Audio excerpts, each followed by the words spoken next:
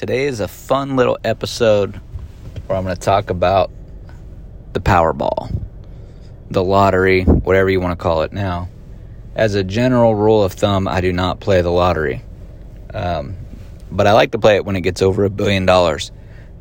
And the reason I don't play the lottery regularly is, it's a fun thing to do, I guess, play the lottery.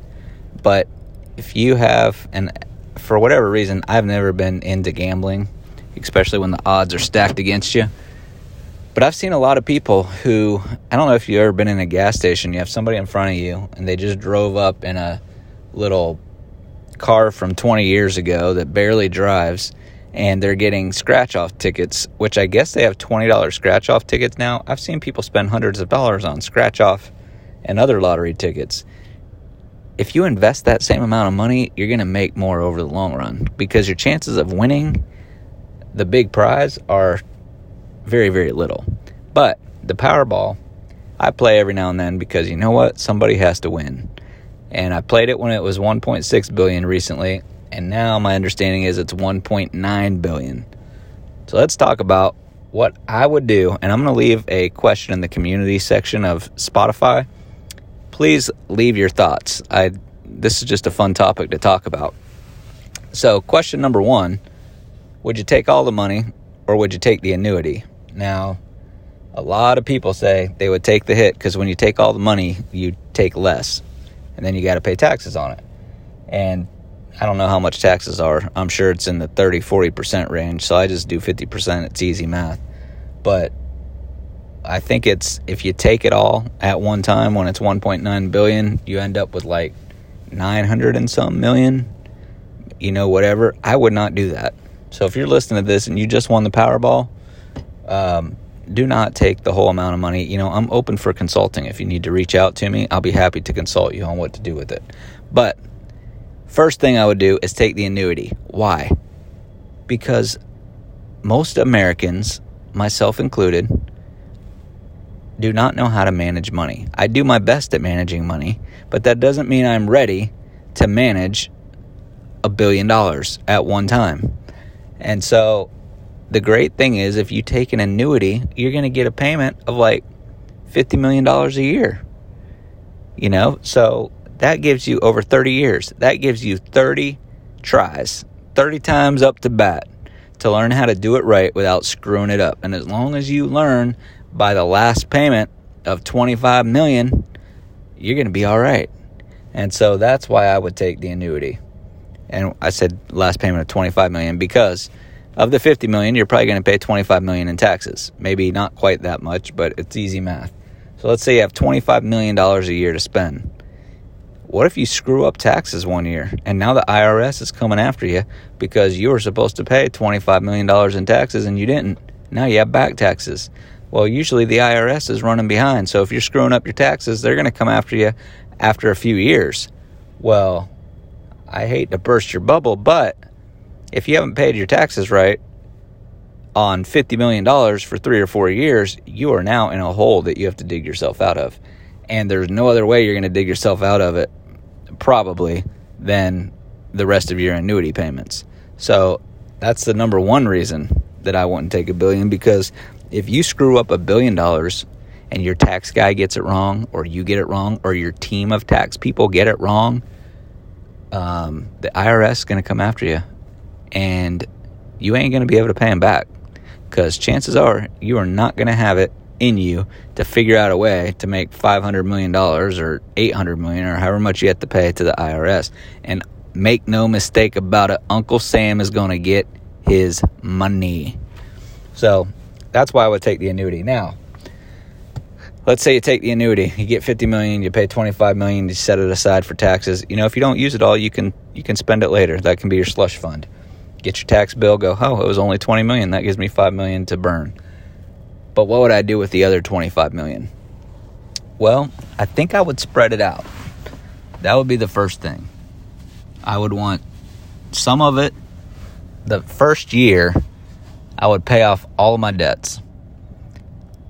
And I would go slow. There's no reason to go fast. And I would probably hide it the best I could from my kids that we won the Powerball, and the rest of my family. I don't need people coming out of the woodwork and trying to make my decision-making even more confusing. But the biggest reason I would hide it from my kids is because I don't need them thinking they got a silver spoon or they're a trust fund baby or any of that stuff. I need them to go through life a little bit, get knocked around a little bit. That sounds cruel and harsh, but it's really not.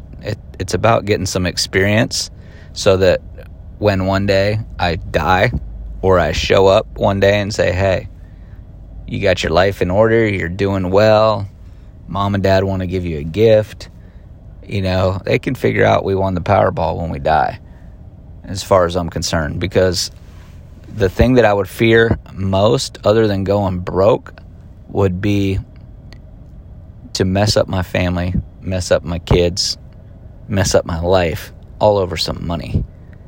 That's not one of my goals, to mess all of that up, because all that's more important than money. I'd rather not win if that's going to be the end result. So I would be very, very careful with what I did with that money and how I spent that money. And then I think I would, I might get a house. I probably wouldn't get a house right at the beginning. Another house. I would probably start buying investments. I would probably open an LLC and start a management company for managing rentals, and I would hire the best people, and then I would start buying rentals, and I would buy, I would try to buy them at a good price, but my main concern would be creating cash flow. And my goal, at least in the beginning, and probably with that much money, it wouldn't take long I'd probably be buying apartment complexes or commercial buildings, actually, because I don't know that I would want to have that many rentals that are individual.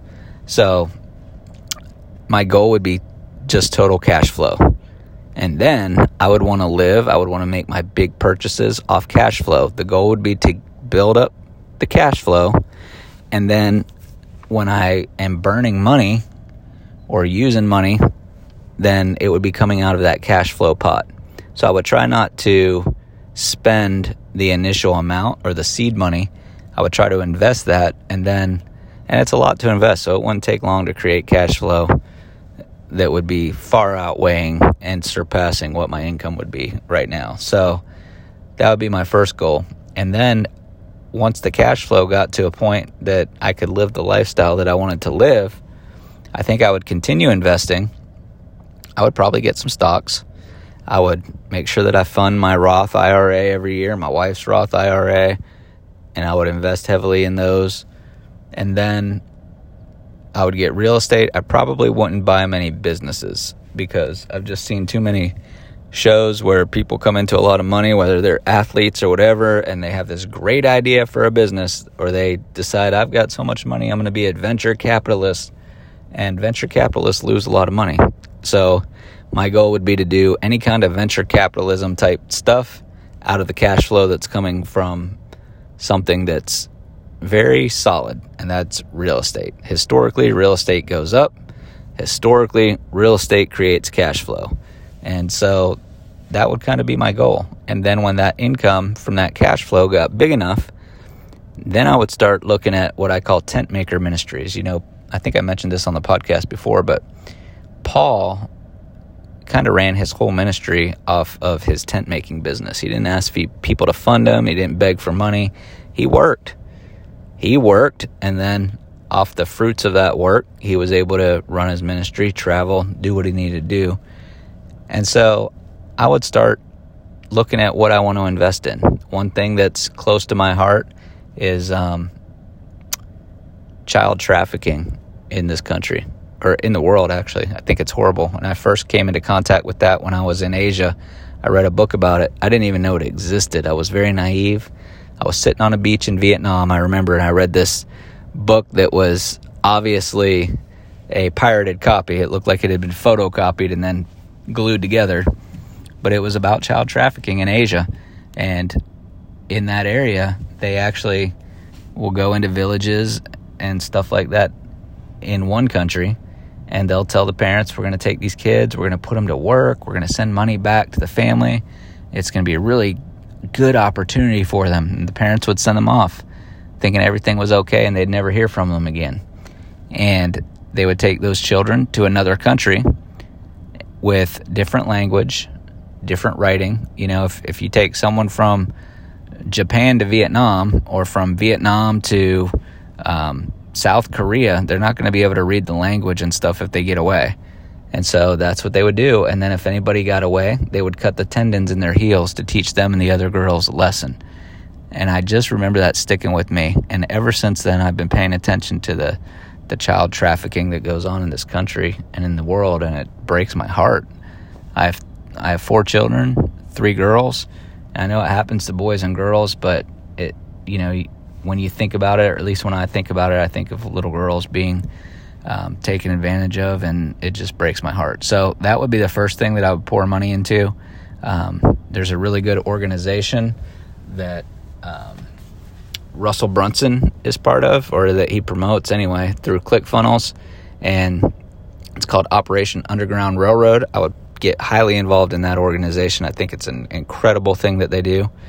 Then I also have a heart for missions. I've been on so many mission trips. I've been to Haiti, I've been to Honduras, I've been to Haiti 3 times. I've been all over, and one of the things that strikes me in poverty-torn countries is just how happy the people are with nothing. And so, of all my mission trips, working in orphanages, I went to an orphanage in China one time that was totally funded by a guy who sold everything. He was a U.S. citizen, went to China, opened the orphanage, and he was running it himself, and he was saving kids who were being abandoned, and it was a really cool experience. But the thing that affected me, I think, the most, and kind of planted a seed inside of me, was when I was in Honduras, and the purpose of that trip was to build a house for somebody. And we got over there, and I was like, how are we going to build a house in a week or 10 days, however long it was? And we got there, and it was literally, they don't have foundations. We built 4 walls and a roof. It's that simple. Open door, it's just a walkway that they walk through. And that lady was so grateful. She just could not stop saying thank you. She could not stop expressing her gratitude. And I think that entire house cost like $5,000 to build. And I just thought, someday when I have money, I'm going to go build houses. I'm just going to put them up as fast as I can, because of everything that you do. You go share with somebody, you bring them food, you give out clothing, you do all that stuff in these missions trips. But that one, to me, resonated the most, because I think that changed that person's life the most, more than shoes, more than clothes, more than food. You give them a house that's stable, that's not going to fall apart, that doesn't have mud walls, and it was just a really neat experience. So I would probably fund putting a team together, and I'd be personally involved because I would like it. And then I would also, I haven't got to do this, but I think it's kind of the same principle. The network marketing company that I'm with, they dig wells over in Africa and give whole villages water, who might be sending kids with buckets all the way down to the river. When I was in Honduras, the kids used to do this. They would put big buckets on their head, and they would walk miles to get water out of the river, and they would lug it all the way back up, and that would be their water for the day. And it might take them hours to get it, and it had to be done every single day, because you can't sustain life without water. And so I think wells and houses and rescuing kids would probably be my 3 main focuses. And then probably stateside, I would probably do something to help with just, I don't know what the word is necessarily. Not necessarily, I guess at-risk kids would be the other place where my heart is at. Kids that have grown up without a father figure, or without a mother figure, grown up in a bad area. I would like to see some stuff go up that isn't government funded, that doesn't have so many rules and regulations, that you could put good people in and just make a difference in those kids' lives. And so those would probably be my 4 big things. So if you don't play the lottery, then don't. I don't think it increases my chances, because it's, your chances are your chances of picking the numbers. But if you don't play the lottery, well, I would say pray that I win the lottery so I can do some of those good things. But by the time you hear this, the lottery will be over, unless it gets up to about $3 billion. So if it's still going on when you hear this and you're not going to play, shoot a couple prayers my way. I'd love to win. Anyway, this is a fun episode. Please go to the community section on Spotify and just tell me what you do with the money, whether you take the annuity, take the whole thing, and I will see you on the next episode. God bless.